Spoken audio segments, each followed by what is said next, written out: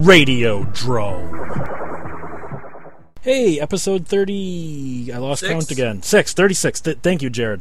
36 of Radiodrome. You just pulled that out of your ass. I did. Well, see, after last week with losing an entire show that we recorded, it kind of threw my numbers off. Oh, I forgot about that, so that never turned up again. I cannot find it. I literally do not know what... The other day, I remember that I lost a little bit of footage that Jared and I shot at the fair that was in an upcoming Brad and Jared. Because we did a Brad and Jared last year where we shot a bit at the fair where we were going through that fun house. This year, I shot footage of us going down the giant slide, and I was going to work that into a Brad and Jared episode, but when I was done with all of the fair footage that I shot for that Brad tries, I just deleted it off the computer, and it didn't even occur to me that one video was still in there with all the other stuff, so I just accidentally deleted it. Well, see, that's actually better than our one from last week where we just don't know where it went. Yeah. Oh, this one, I know where it went, wherever things go when you empty them out of their cycle bin. I feel like, do you remember that one Nostalgia Critic video where his computer kept playing Ghostbusters even when he had no windows open and nothing was going but the audio from Ghostbusters just kept playing? Sometimes I feel like our computers my computer's done that a couple of times. Mine has too. It's like, why the window player's not open? Why am I hearing Henry Rollins? Oh, honey, I swear I don't know why this porn started playing. I didn't play it. I swear. And why is it just the audio? Why can't we see anything? Yeah. Well, hey, speaking of porn, perfect segue into our sponsor, AdamandEve.com. You can go there and get all your porn needs. You can get toys and videos, and it's too bad they don't carry VHS anymore. I was just going to ask, VHS? Unfortunately, no. But Did you sell a copy of Insatiable with Marilyn Chambers? Or Night Dreams 2, exactly. Which I only have on Laserdisc, and you still need a copy of to review. Because I'm too. Wet Dream on Elm Street. We're going to get to that, Jared. I was going to lead into that later. Let me do the pitch here, okay? So, AdamandEve.com. If you go there and you use the promo code DROME, D-R-O-M-E, you'll get 50% off a single item, free shipping, 3 free DVDs, and a random gift. So there's no reason for you not to go in and use our promo code and, get a few toys for yourself, for the couple, get some videos, play a prank, get some of the sex videos and go pop them in at the big TV wall at Walmart and see what happens. Exactly. Oh, that sounds awesome. I'm going to have to do that one of these days. Well, you have to go to AdamandEve.com first to get the DVDs to do it. Exactly. And use the promo code DROME. And there's also links on my website, 1201beyond.blogspot.com. You can just click on them and it'll go right there and it'll have the code in it and everything. Also, I wanted to whore one more thing. I recently got word that Paracinema issue 13, my article will be in it. So, awesome. Pre-orders will start in about 3 weeks. Go to paracinema.net, pre-order the issue in a week or two, and help support the magazine and the fact that my article's in it. As well, I don't know which issue yet, my Hustler article got officially picked up. It will be printed in Hustler. Sweet. Nice. I don't know if it'll be the next issue or the one after that because I don't know what their printing process is like. Yeah. I don't know if they're already going to the printers what will be the next issue or not. So I will let you guys know once I know where my Hustler article... I mean, are you guys at least going to buy a copy of the Hustler? Of course. Foils? It'll come with my subscription. What issue is it coming in on? I just said I don't know yet. Oh, okay. But it'll be just let me know what issue, and I'll try to pick one up. All right. So yeah, I actually got the word the same day from Hustler and Paracinema that my article is going to be in each of the magazines. Cool. So I thought that was pretty cool. Now, Mr. Foil Wrapped had something he wanted to talk about. All right, talk. Well, I did until I found out it wasn't really all that significant. So, all right. Well, but anyway, I'm on Facebook and a fan posted that I guess he heard that it was that there was a porn spoof of Nightmare on Elm Street coming or in the works. Coming. So I tell these guys, and Josh is like, a wet dream on Elm Street. I'm like, Yeah, he goes, that was made back in the 90s. Well, I'm sure there'll probably another one come out. Oh. Like, these companies put out... Sequels. No, not necessarily sequels. Like, there was... a couple of years ago, there was a Friday the 13th porno spoof that came out, even though, like, in the 80s, there was one called Friday the 13th, A Nude Beginning. So, I mean, you know, there's a Ghostbusters one, I think, that's coming out, but that doesn't necessarily mean that that's... the remakes. Yeah, that doesn't necessarily mean that was the first Ghostbusters porno spoof. Now, would this be considered remake-exploitation? Sort of, in a weird... in a weird backdoor way, it would. Yeah. Well, did you guys see the trailer for the Star Wars one? Yes, it was really funny. They spent a lot of money recreating the sets and the costumes and the effects. Speaking of that, So wait, before we go on, All right. Hold on. I need to ask: did they give it the cliche title "Star Wars"? no, it's Star No, Wars, a it's- triple X parody. Yeah, that's the thing with the spoofs nowadays, is that it looks like they're probably a little more budgeted nowadays, but they lack in the titles anymore. Like, they have the laziest titles. Seriously, it's probably just called Star Wars, a triple X parody.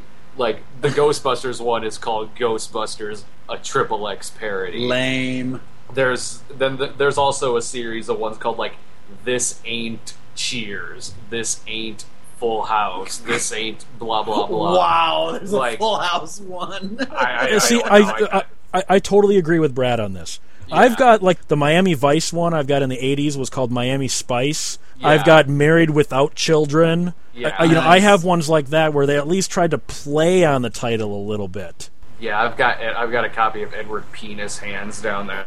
The Flint Bones and The flip book. like A yeah, like- river runs through her, Saving Ryan's Privates. and they don't do that as much anymore. Like, they did it with the porno spoof of Human Centipede. They called it the Human Sexipede. So Nice. there was that, but all the other ones they're just lazy when it comes to their titles, and a lot of them are also kind of lazy in other senses too. Like the Simpsons one I watched, and even the Human Centipede one. It's about 6 minutes of spoof and 90 minutes of screwing. Like, not even over exaggerating. Isn't that a good porn though? No, It's not. If you're watching it, something like that for the spoof aspect and how they integrate it into porn, True. yes. But so yeah, the older ones, stuff like Clockwork Orgy, did it better and was a thorough spoof. It went from point A to point B of that movie and spoofed that entire movie, while, yes, putting in a bunch of sex in it, of course. But it wasn't 2 minutes of spoof, 30 minutes of screwing, a minute of spoof, 40 minutes of screwing, blah, blah, blah. Which, not to pimp myself, that's what my article in Hustler is about. Yeah. You know, Really? Yeah, it's about the films that the screwing just gets in the way of the movie. You actually start getting into the movie and you go, damn it, now there's going to be 8 minutes of just screwing, and while I would normally like that, I kind of want to see what happens to the characters at this point. That's the no pun intended thrust of my article. The ones in the 70s and 80s were better. They were real movies, you know. Night During, it's a movie. Behind the Green Door, Debbie Does Dallas, Cafe Flesh. Cafe Flesh. They're Deep Throat. They're movies, you know. Yeah, and then, like, some of these, once they become franchises, you lose that. Cafe Flesh 2 is just what you described before. 1 minute of story, 30 minutes of screwing. 2 minutes of story, 40 minutes of screwing. Yeah. They totally did not get why Cafe Flesh worked so well. But Did you say Night Dreams 2 is kind of like that? Or it's just not good? No, it's just as good on a surreal level. What hurts it is it was clearly did not have the budget Night Dreams did. For one, it was shot on video. Yeah. And two, they clearly did not have the budget for the set pieces as much. Yeah. It's much more minimalistic than the first film. But it also had a different director. Francis Delia, who directed the first one, he would move on to direct episodes of Friday the 13th, the series, War of the Worlds, the series. Cool. He'd go do movies, whereas the producer of Night Dreams took over directing the series. Well, here's a perfect segue. I went to go see Tree of Life earlier. I've heard that's both either the best film of the year or the worst film of the year. Oh wait, Whoever said it's the best film of the year is a jackass, a pretentious jackass. hold that thought for just 1 second, because we never answered the question. Is the Star Wars porn titled lazily like Star It Wars, is. a XXX parody? Yes, it is. Do you like Terrence Malick? No. Then you're not gonna like this. I consider him just what you described the people who called it the best movie. He's a pretentious bastard. Yeah, and just the fact that Jake and I went to go see it, and Jake and I just did a video where we just tore him apart, and just saying like it's amazing the that he gets away with. Like, because if any kind of micro-budgeted director, or any kind of indie director did anything like the crap that he writes and puts in his movies, they would get their ass rightfully handed to him. He doesn't, because he's a critical darling, and his movies are pretty. I'll give it that. He knows where to point the camera. He's a talented director, but he writes the easiest dime store pseudo-intellectual schlock that you could write in a good 10 minutes. All right, I'll give you that. I can't punch holes in that. I disagree, Brad. Except I don't. Ooh. I love Bad. I do really like Badlands. Does he have any films in his filmography before '95? Well, yeah, but I'm not going to do a snob Oh. episode of a Terrence Malick movie. Oh, it would be great, because No. you could be all like, His movies are boring. I love this movie because it's f***s, and Yeah, that's easy. That's easy to do with something like Sallow. It's easy to do with something like Night Dreams, Cafe Flesh. Terrence Malick movies are endurance tests. Yeah. It's like watching Night of Horror. It's just a dare. You dare somebody to sit through all of this. Tree of Life exists to dare somebody to sit through that whole 2.5 hour movie. Like I said, I did like Badlands, but that wasn't the kind of crap that he does like in Tree of Life or Thin Red Line. Thin Red Line is without a doubt the most pretentious big budget movie I've ever seen. Yeah. Just that scene with the flower and all the feet running past it. I felt like Film Brain. I should be screaming symbolism. That is all of Tree of Life. That is like at least Thin Red Line. As much as I stand that movie, at least Thin Red Line had moments in it where something was going on. Like okay, the scene where Elias Koteas doesn't want to send his men in, Ulti is ordering him to, and stuff like that. At least like there's like that, and like maybe a couple of other things. There's stuff that happens in that movie that you would see in a movie that would have a narrative. Tree of Life is almost like he just sat there and say, I can make the most nonsensical, pretentious piece of crap that I could put out there, and I'll bet you the critics will still love it.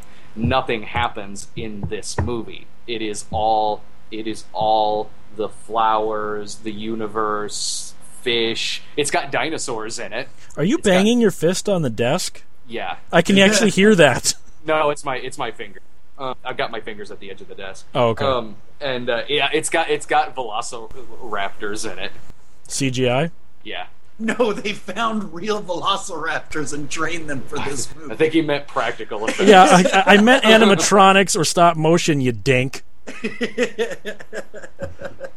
Are either of you guys big video gamers? Yeah. I mean, modern video games, I mean. Absolutely. You ever play Call of Duty Black Ops? I don't play a lot of recent video games. My son does. He's telling me all about zombie rounds and everything. Like, if he was here right now, he'd be able to, like, start weighing in on, oh, yeah, I'm real good at zombies, da-da-da-da-da, this, that, and the other. Because I just borrowed Black Ops from one of my son's friends, and I just beat that last night. And it was interesting. You know, there was one genuine plot point in there that I didn't see coming, and I went, all right, game, you got me. That was a good one. Because, like I said, I've never played it either. But like I said, if my son was here, he'd be all about it. He'd be right with you. Okay. I just loan ET out to people. And I play WoW, so. Have many copies of ET do you have, Brad? I think I actually have 2. One that I have had for a while, and then another, like, somebody gave me like a box of Atari games, and that was in there. I have copies of it. No, I think I've got one. Those things are all over the resale shops. Oh yeah, even Pac-Man. even a nickel, not worth it to me. E.T., I actually don't mind it.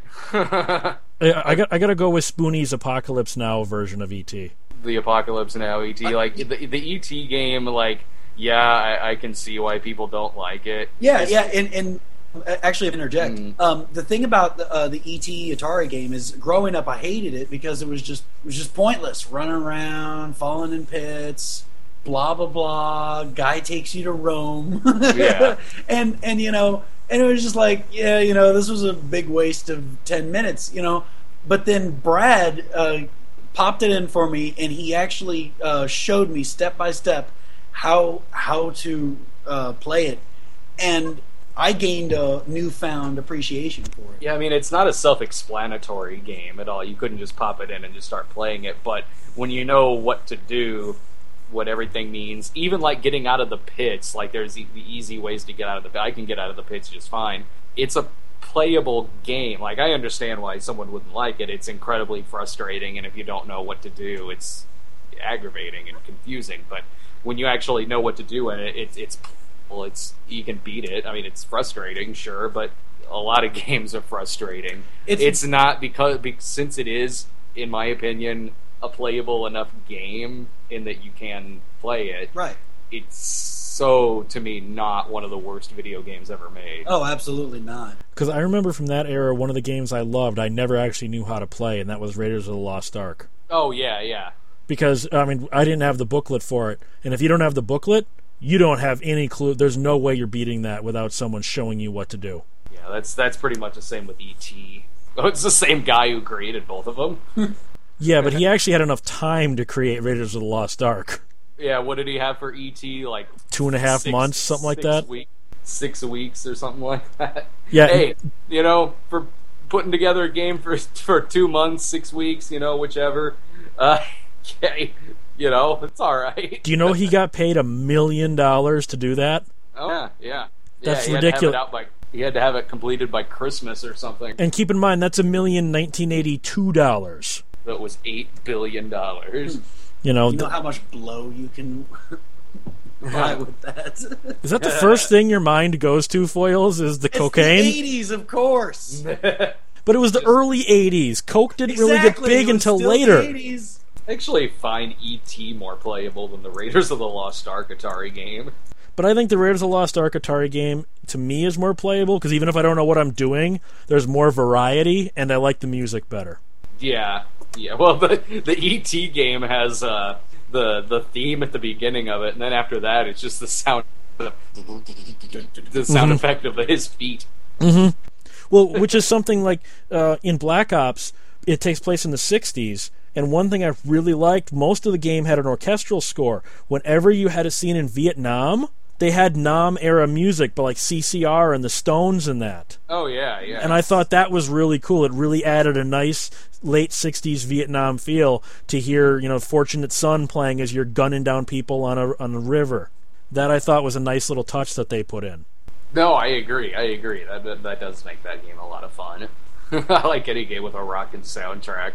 One of my games is City, so I can just drive around listening to some Animotion or something. Well, okay. Well, what would you guys say about... we should probably, before I ask this question, we should probably announce something we talked about off mic. Next week, we are going to have a Siskel and Ebert special.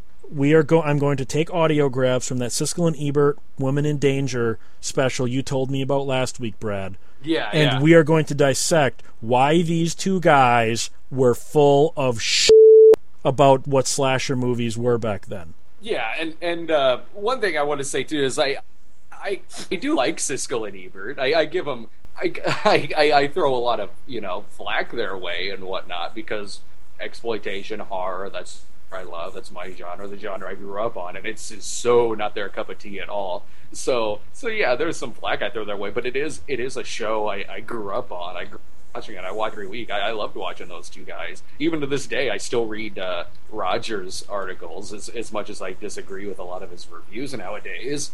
Well, that's the question I was going to ask you. Is what would you consider yourself a film critic in the way the term is usually applied, film critic, when you go see these newer movies, Brad?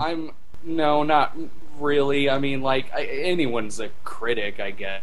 I mean, you know, everyone has opinions on movies, books, music, and whatnot, but I'm not. I'm a guy on the internet who sits in front of a camera and videos about whatever whatever movie I went to go to the theater and see that afternoon. And the other then he drags his friends along. Yeah, and the other stuff I do is just comedy. Like, the Cinema Snob is a riff show. It's a comedy show. It's like, it'd be like calling Mystery Science Theater a review show, you know. And, you know, Kung Tai Ted, The Big Box, that's just meant as comedy. But yeah, so I mean, I'm not, like, you know, in the same field of criticism as a Roger Ebert or a Gene Siskel. I'm just a guy on the internet who talks about movies. What do you guys think, like, the way Spoonie calls himself a critic before he calls himself a comedian?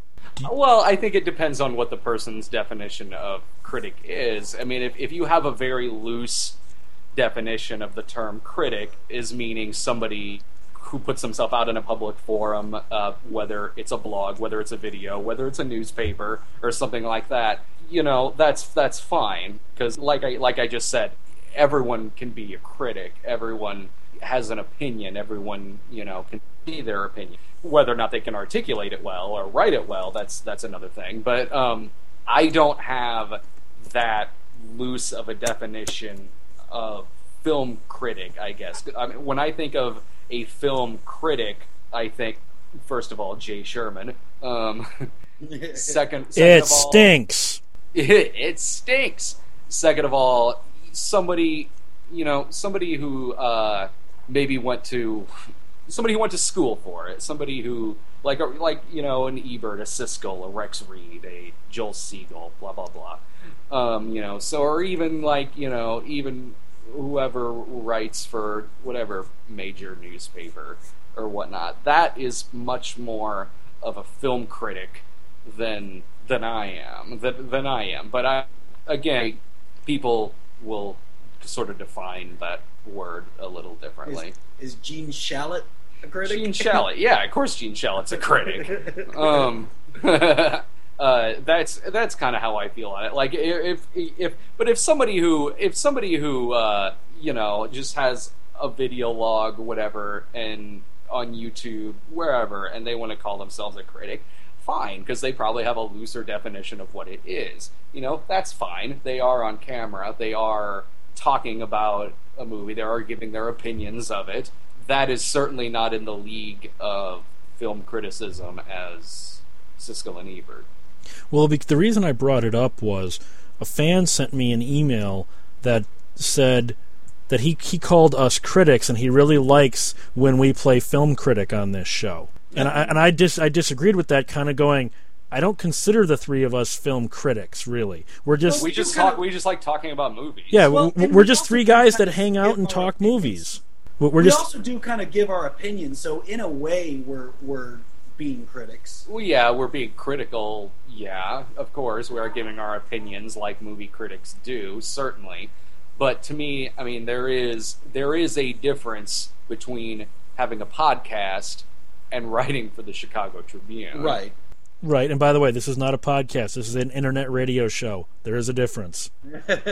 You know what I mean. I know. I just don't like... I don't see anything wrong with the term podcast, but we are an internet radio show. We're on an internet radio station at the same time every week. That, to me, that's not the same as a podcast. Well, it might be a pretentious description. Maybe... I was basically generalizing. Okay, maybe I'm being all Terrence Malick and being pretentious about that. I don't know. That's right, folks. This knife is so sharp it can slice hairs. Shut up, Foils.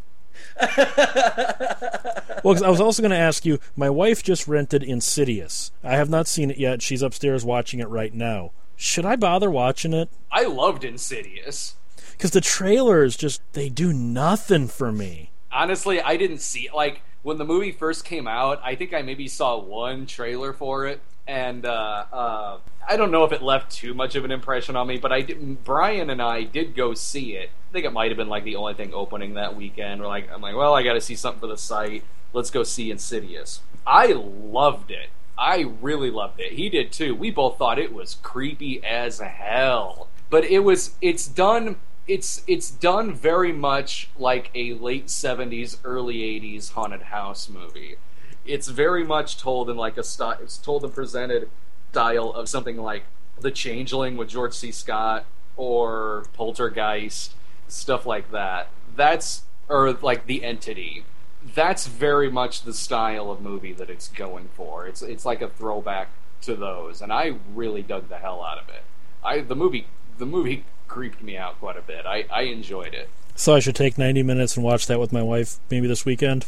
Well, you're kind of finicky. I don't know. You might like, I don't know. The guy might comb his hair wrong, and you'll give it 0 stars. Ow, man! Ow!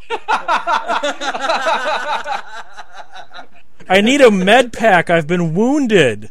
I mean, I don't know. Like, you might like it. You might like it. I don't know. I enjoyed the hell out of it. How about Repo Man? I rented that as well. Oh, Repo Man? Yeah, and yes, I know what the plot twist is. I've known that since it was in theaters, so there's no way I can watch it without knowing the plot twist. I don't think I saw Repo Man. That's the one with Jude Law and Forrest Whitaker. I really liked Repo Man until the ending. Until the ending. When the ending came about, it just really destroyed the rest of that movie for me. Because is it just me, or is it a non-musical remake of Repo the Genetic Opera? It is, and I would rather watch Repo Man than Repo the Genetic Opera. I just would. I found that movie overrated as hell, so I liked it better than that. But it's still not great, really. It has great parts in it, but man, to me that ending just really ruined it, and also threw in quite a few plot holes. Well, all right, I got another one I want to ask you about that I rented. I made a rip of it, so I've got the DVD. I'm afraid to watch. Have you seen The Box? I didn't see The Box. Because I've read the original short story, which I loved. I've seen the Twilight Zone episode made into it, which I loved even more than the short story. What's in the box? What's in the box? Wrong series, wrong decade. So I'm really afraid of how this big budget version, which I've heard changes just about everything outside of the bare bones part of the premise. I'm just kind of afraid, since I liked the other two versions of it. I know that Richard Kelly did it, and I really hated Southland Tales. I liked Domino a lot. Oh, Domino, the Ridley Scott movie? Tony Scott, sorry. That movie actually gave me a headache. I've never seen a movie that actually literally has a cut every 3 frames. That movie does. I couldn't tell what was going on. The movie has an edit every 3 goddamn frames. You can't tell anything that's happening on screen. I could. I liked it. I thought it was fine. Ugh. But he wrote that. He wrote that movie, and when I saw Donnie Darko for the first time, I liked it all right, but that movie's fans are just kind of ruined that movie for me. I'm still on the fence about that. I have not seen Donnie Darko. Okay, I intentionally avoided it. I really liked Donnie Darko. I really liked it too, but then its rabid fan base is really kind of, and I want to apologize for many people out there who I'm sure are fans of this movie, but I'm talking about its really rabid fan base are really kind of annoying. I'm not saying fans of it in general, but the really, really diehard fans of it. Are these like the same kind of people that like shop at Hot Topic? Yeah. Okay. Well, all right. I guess then the question. Probably wear Marilyn Manson shirts and. Okay, I got a question for you two guys then, since you've both seen Donnie Darko. I have been told by some people to see the theatrical cut that the director's cut sucks. I've talked to other people that say the theatrical cut sucks and the director's cut is brilliant. Watch the theatrical cut. Director's cut sucks. I can't remember which cut I saw. Probably saw the theatrical cut. Because I have both. I have copies of both, and I don't know. I guess there's a reason I just keep avoiding seeing that movie for some reason. Watch the theatrical cut. Here's the thing for me. I actually hang out with a guy. Okay, do you know the premise of the movie? Sort of something about like an evil bunny from the future and a jet engine falls through his bedroom or something like that. How did? Okay. Yeah, he's right. I mean, those are events, elements in the movie, but they have the bunny really doesn't have any bearing on the plot. That's what I'm saying. What is, do you know anything about the plot? About the overall that's plot? a movie No. where you can't. That's a movie where you can't simply say what the plot is. That's like trying to That's like trying to tell somebody like, hey, in one sentence, tell me the plot of Lost Highway. In one sentence, the plot for Donnie Darko is it's about a guy with schizophrenia. Well, okay, in that sense, Lost Highway, it's about parallel universes. There you go. Yeah, but that's not saying anything about it. That's being pretty general, saying, Foils. I guess what I was trying to say was, I have a friend who's got schizophrenia, and watching that movie actually made me kind of understand a friend of mine a little bit. That I was like, oh, okay, so it's like this is like seeing the world through his eyes in a way. But it's an all right movie, and like I said, its fan base really just kind of turned me off from the movie, which is a shame because it's not a bad movie. It is. It's a really good movie. Well, I just saw a trailer for a movie that really disturbs me. Not because it actually looks like that bad of a film, but the werewolf guy from Twilight stars in an action movie. Oh God, yeah. That movie. And I'm just like, Jesus Christ. That movie's going to be a hit just from Twilight fans, whether it's good or not. Could we just make a blatant carbon copy of Bourne Identity again? I actually thought it was like a Bourne Identity prequel or something when I first saw the trailer. It was exactly the same thing. I saw that. And Cross the Bourne Identity with little Nikita. And I am just like, you got to be kidding me, really? Hollywood is doing this? I don't know what looks more unappealing. The Taylor Lautner action hero movie or the Justin Timberlake action hero movie? Well, honestly, I'd watch Justin Timberlake before I would the guy from... yeah, I'd rather go see the Timberlake one than the Lautner one, but still, that's a horrible choice. Well, okay, here's something. Remember last week when we were talking about movies we saw with our dads and stuff? Just showed my son Gleaming the Cube. Christian Slater, I don't want to say it's his first film, but one of the films that really put him on the map. Yeah. I still say if you can get past the sort of ridiculous premise and the really datedness of the entire movie, it's not a bad little thriller. I'd have to watch it again. The Wizard. I watched The Wizard. I actually watched that with my wife. Somehow I've missed that movie in the 80s. I didn't see that until the 90s. Oh man, my dad and I saw it in the theater. Do you want to share that fact that you just found out about it? Yeah. Well, I don't know. What'd you find out? What the fact that I don't know if you want to cut this or not, but the fact that Jackie Vincent, who played Lucas, is a registered sex offender. Hey, if that's a fact, I'm leaving it in. Yeah, it is. A fact is a fact.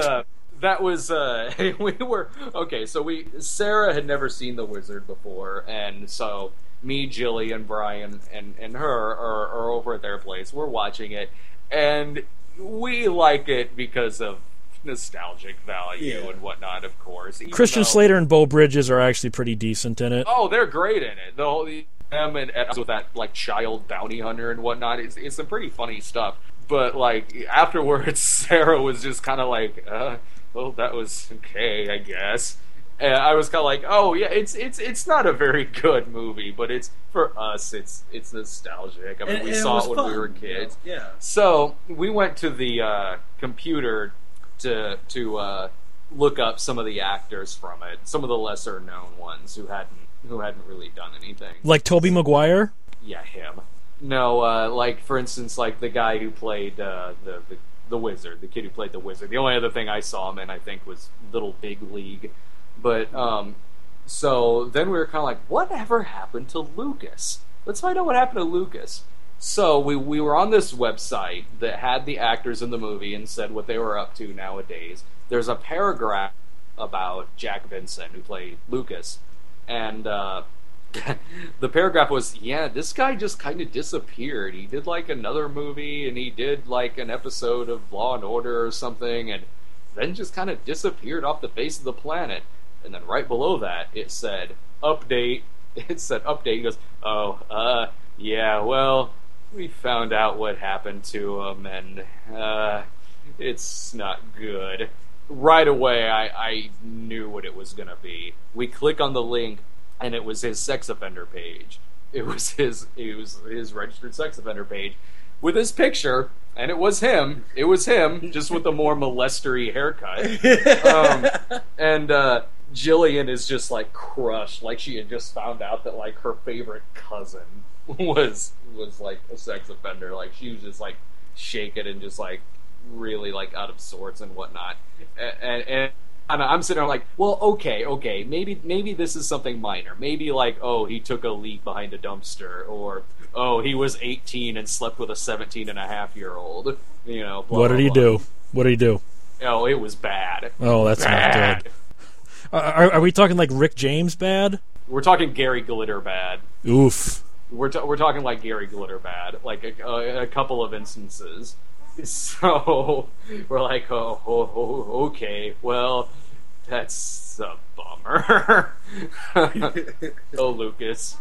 Does it kind of put that whole "he touched my breast" scene in a whole new context? And,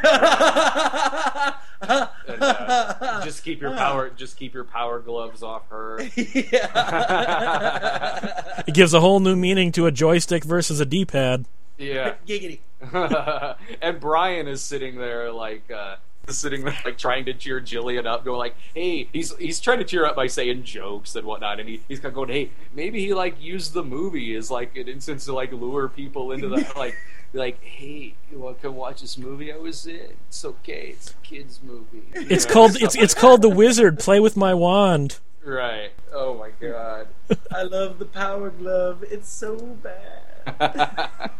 Well, considering that there's a sex act called gloving, you could add power to that. Yeah. Hey baby, you ever been power gloved? It's so bad. Oh man.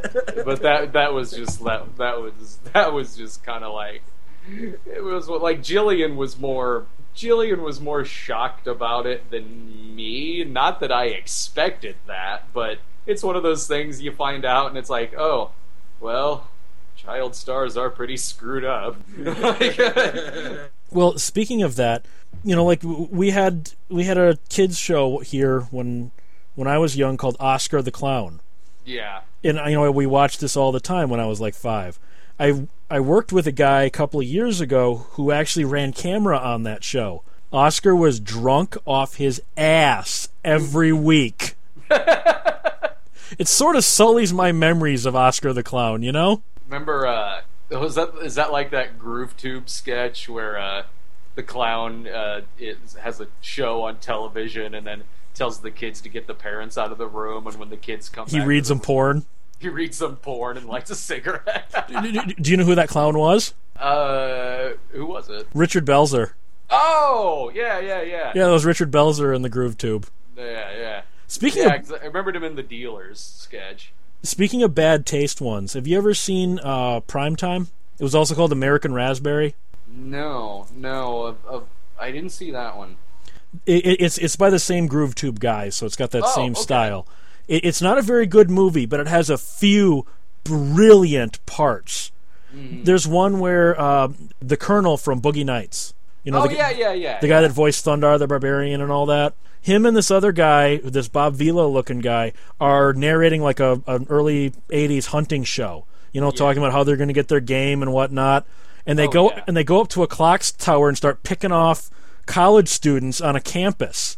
And they're tying them to the roof and everything, and the whole show is about hunting college students. And it's in such bad taste, I couldn't stop laughing at it. Have you ever done that, where you kind of go, this isn't funny, but it's hilarious at the same time? I mean, have you done that in a movie where you kind of go, I really shouldn't be laughing at this? Yeah, that happens to me when I'm in the middle of watching like a really bad comedy or something, and then one thing will pop up that's kind of amusing, and I'm just sort of laughing because it's not that it's that good of a joke, but just everything else was so dreadful that this part kind of made me laugh, but at the same time made me feel sort of embarrassed for laughing. Like, one part in, like, Romeo and Juliet, where, like, there's a fake commercial for, like, a power riding mower that's kind of funny.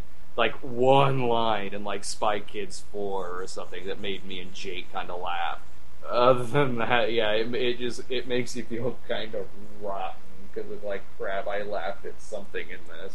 But I've seen a few of the movies, like, the bad ones, of stuff like Kentucky Fried Movie, Groove Tube, stuff like that. I've seen a couple of them that were pretty bad, like Outtakes. It was called Outtakes. That wasn't very good. I don't remember that one. It was, I'm trying to think of some. There was one part that was like a 5-10 minute scene of just naked people playing band instruments that went on forever. Well, see, you just described what the big problem with most of those type of parody movies are. The sketches go on forever. This wasn't even. Granted, it's been since like high school that I saw this movie, but I don't even remember that as much being much of a sketch. It was more just naked people playing instruments. Well, it comes down to, like, well, but like I said, a lot of those movies, one of the problems is something that would be funny at 1 minute, they sometimes think this would be even funnier if the whole thing was 5 minutes long. Yeah. And they don't get that kills what was funny at 1 minute. Mm-hmm. Like the movie Flicks. Flicks is by the same Groove Tube people. Yeah. It actually has some really funny ideas in it. But the sketches just go on and on and on, long past the point of being funny. It was pretty bad when I saw it, too, called The 6 O'Clock News. I saw that, yeah. The one with Wayne Knight. But, I mean, when you do get one that's funny, like the Kentucky Fried Movie, yeah, or Airplane, yeah, it makes it all that much better because they learned the joke should be short, fast. Yeah. You know, you don't drag a joke out when it doesn't need to be drug out. The Onion movie I actually liked a lot. And that was a sketch movie like those. I actually liked some of the quote-unquote serious scenes with the newscaster that's standing up for the news, and then the little animated penguin comes out, and he's just watching it with awe as this thing is just getting more and more ridiculous. He marches into his director's office in this very ridiculously extended marching sequence, down the hall, across the cubicles. And Seagal, I mean, come on, Cockpuncher is brilliant. The Cockpuncher part, the part with like the handicapped Olympics with the guy in a coma who was on a stretcher, they pushed him off a high diving board. The armed gunman who applies for a job at a bank. I like that, as he's robbing the bank. As he's robbing the bank and actually gets the job, and his little name tag says armed gunman. The part with the guy who, the D&D sketch with the guy who wishes he was in a fantastical world like Dungeons and Dragons, and then gets zapped into like a medieval setting and instantly gets stepped on by a dragon. See, that one I liked in theory. Again, the problem, before he gets zapped into that world, the sketch just went on too long. It was like they really wanted to establish what a douchebag this guy was, and it just went on so long I started to get bored, even though I saw the twist coming a mile away. I just kept kind of going, get on with it! I remember laughing at that one. I remember thinking that one was funny. I genuinely enjoyed that movie. And it had been a pretty long time since I had liked a movie of that subgenre, and I had a lot of fun with that one. But I would recommend checking out Flicks. It never got a proper video release, but you can get it off like Cinemageddon and that. Okay, It's just called Flicks. Mm-hmm. And it's got one really brilliant sketch, fully animated. Remember, this is early 80s, so no CG animation. Yeah. Of Tom and Jerry in an old folks' home and still trying to be Tom and Jerry. With the fighting and whatnot in an old folks' home. Oh, speaking of which, I mean, even though this movie had a narrative to it, I did really love this one had sketches and stuff, spoof sketches in it and whatnot, but it did have a narrative to it. Stay Tuned with John Ritter. See, I'll give you that one in the fact that, again, I liked the overall premise. Every time they went to their goddamn children, the movie stopped dead for me. I love that movie. Yeah, the children are the low point of the movie, but I still love that movie. The rest of it makes up for the stuff with the kids, I think. Yeah, like I said, the kids are the worst part about the movie, but I really dig the hell out of that movie. When he ends up on Three's Company and then like the Wayne's World as they were all zombies. Yeah, I think it was Dwayne's World. Yeah, Dwayne's Underworld. The animated part was great when they were mice. Yes, yes. Because I mean, some of these used to do is take all the good sketches out of all these bad sketch comedy movies and mush them all into one good film. That's what they need to do. Well, because like in primetime, there's one joke that it's a little politically charged, but it is so brilliant. I swear I'm going to cut this out and just put this one, and it's only a couple of minute joke on YouTube because it's so funny. It just shows a picture of the Earth, and then you get these little spots all over it, sort of like a plague spreading. Yeah. And eventually it locks down and says, "The Catholic Church, just try and stop us." And I thought that was brilliant. I mean, that one was brilliant, and then the next sketch was just, mind-numbingly stupid. So you swear they write these things while high. My favorite part of GrooveTube, other than the opening credit sequence, was the venereal disease commercial. Because sometimes we'll be watching that, and it'll take a while to hit the person before they realize they're looking at a dick. Well, and then I'm surprised you didn't like the one with Harry Shearer getting raped by the trucker. Oh, yeah. Yeah, that one, and I liked that weird part with it was like a congressional hearing or like a session of Congress or something, and they dubbed over it with like jazz music and jazz blurbs, like like that. That was amusing. It was dumb as hell and really, really simple, but it amused the hell out of me. Well, and then I think it was part of that same sketch where somebody tries to assassinate the president. There's no one in the auditorium except one guy and then the black TV reporter. And the one guy obviously gets up and shoots and slowly walking away with the gun, and the cops tackle the black guy and start arresting him. I thought that was funny. So we only got a couple of minutes left. This has been kind of a rambling episode, and I want to tell everybody I'm sorry about all the little cutouts on Brad and Jared's side. It's storming out right now as we record this, which is playing hell with my wireless connection. So there's not really a whole lot I can do to clean that up at the moment. You guys, we got about 2 minutes left. Pimp away. Oh, we'll be going to Horror Hound. If you're not doing anything, November the 11th through the 13th in Cincinnati, Ohio. They're doing Horror Hound weekend, and we got a table, and we'll be there all weekend. And I'll be chucking cameras around. Well, my camera. I'll be chucking my camera around the con. So. And I'm trying to go. If anyone wants to help donate the tickets, I'm going to be there as well. I need plane ticket money. So 1201beyond@gmail.com. Also, remember to look up Foil Wrap Productions. I just set up a Dex 1 listing. So you can Google video production in Springfield, Illinois. Click on the Dex Nose link, and you'll see Foil Wrap Productions listed in that list. Give him a try, and he'll even pretend to get your name right. Hey, see? Brad took a good shot at me. I got to take one at you, man. Well played. So check me out at 1201beyond at blogspot.com. Brad and Jared at thecinemasnob.com and foilwrapproductions.com, correct? Yes, all one word. Foil Wrap Productions, all one word.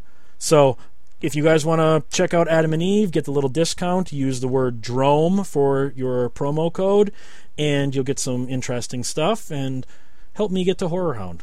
All right, I'm taking off. Night. Good night.